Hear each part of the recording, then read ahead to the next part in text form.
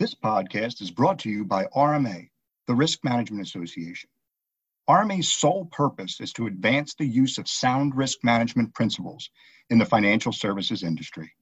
Learn more at rmahq.org. Hi, I'm Stephen Krasowski, Communications Manager at RMA. The last decade has been replete with dramatic incidents of realized operational risk.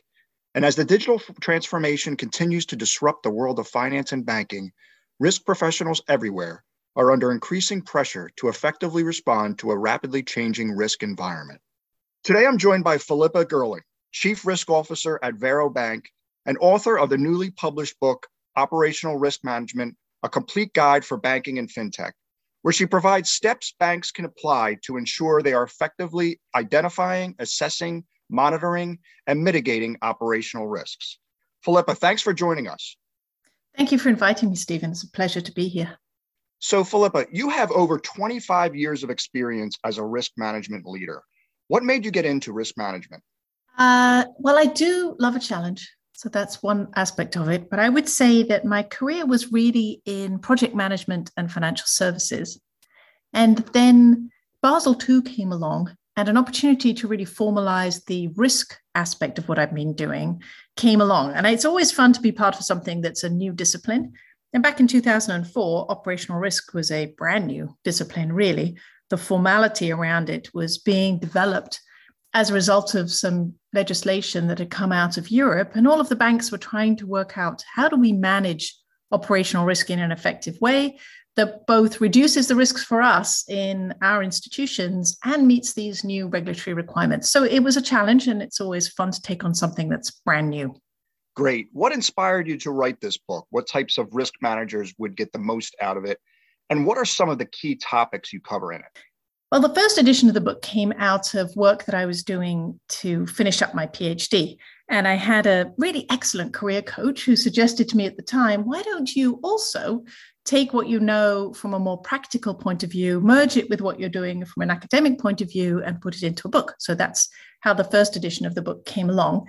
What I really wanted to do with that was to give operational risk managers and people who are new to operational risk management a very practical guide to how do I approach this beast of a risk function? How do I actually corral it in a way that's going to be effective for us in our particular firm? Bearing in mind there are some regulatory requirements, but also trying to take the more practical view of how does this really work? Now, the second edition came along, time had passed. I realized that things had changed both from a regulatory environment perspective and also in the industry. And I found myself working in fintech.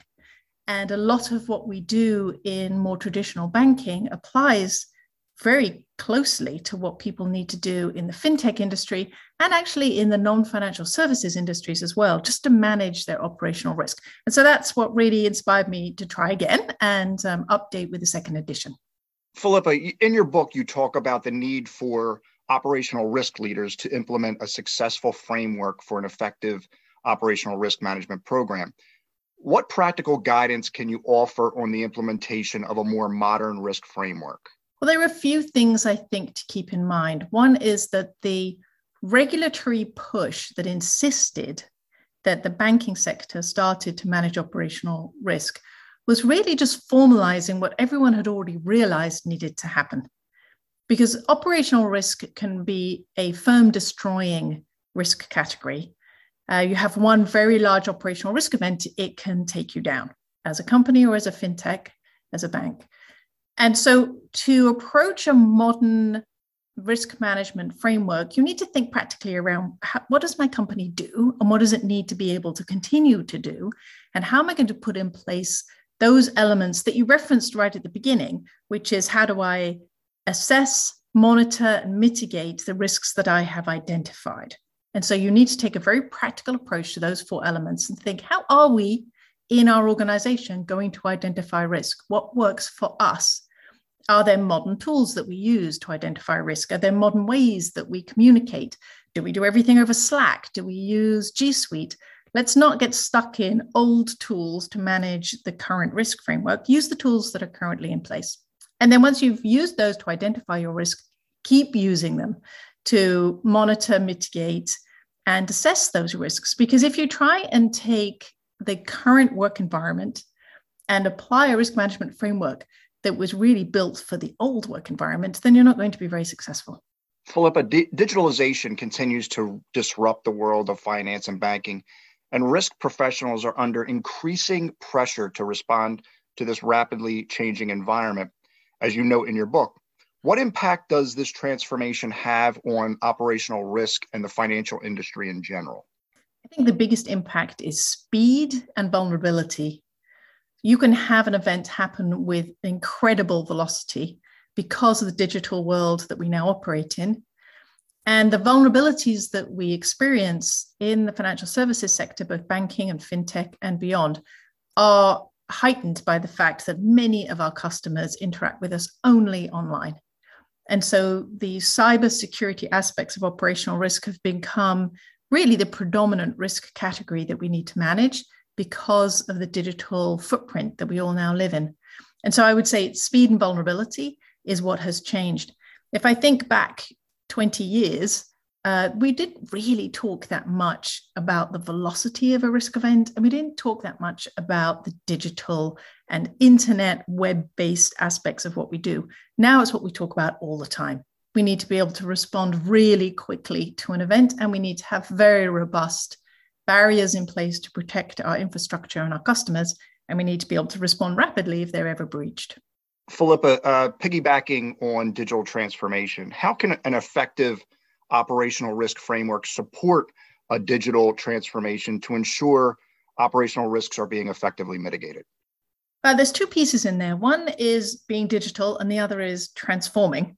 And so I'd say, first of all, addressing the digital piece, the operational risk framework needs to be embedded at all of the endpoints where risk occurs so that there's a rapid response.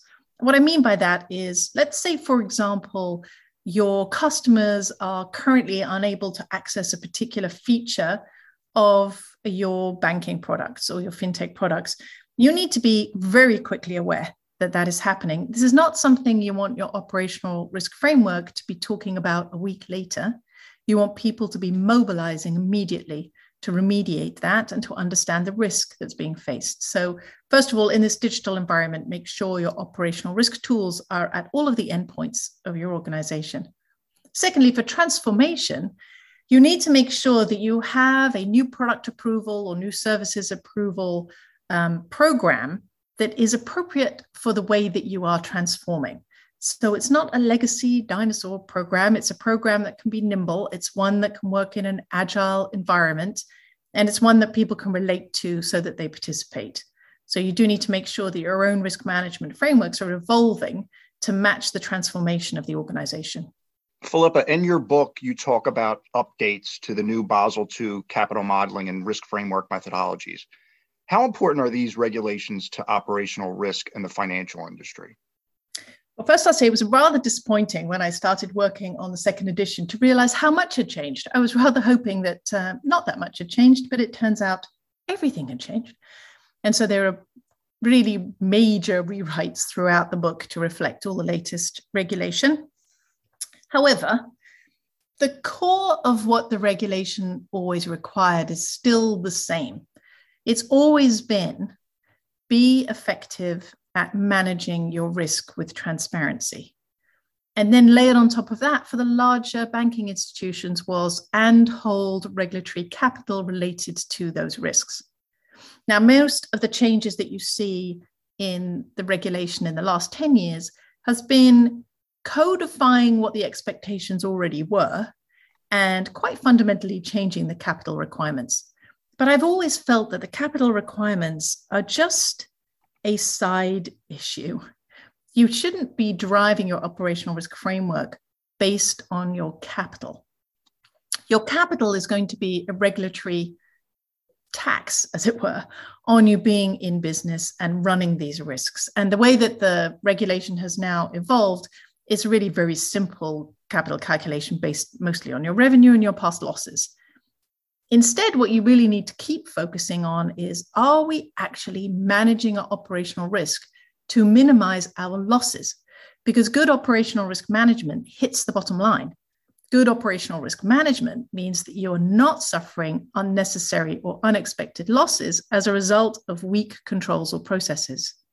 And so I think the regulatory changes haven't actually fundamentally changed the purpose of good operational risk management, but they have changed the codification of that expectation, and they have simplified the capital calculation for those that have to have a capital holding. So, Philippa, to wrap up, what advice would you give to a young professional thinking about a career in banking, but more specifically in operational risk? Well, one of the things that's really fun about working in the operational risk function is that you get access to the whole firm. There actually aren't many roles within a bank or in a fintech where you get to see the edges of the organization in every direction. Every control, every process, every risk that can occur is of interest to somebody in the operational risk function. So if you want to get to know the whole of an organization, it's a really exciting place to work. You can find out what is happening in the operations function, in the technology function, in the product function, what's happening with our customer service, who are our legal leaders, and what are they discovering in the way of legal risk. All of those aspects come together in an operational risk function. You have this really interesting perspective across the whole organization. And so for a young professional, it's a great way to learn the whole business. If it's something you want to do at the beginning of your career and then work into one of those particular areas because you want to actually become an expert in one of those fields, it's a great way to come in.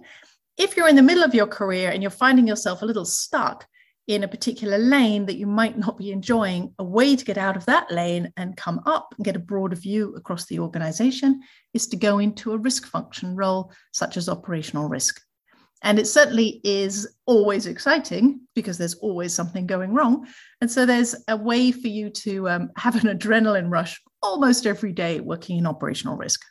Philippa, thank you again for joining us today to discuss your book and some of the challenges of operational risk. It's been an absolute pleasure. Thank you very much for inviting me.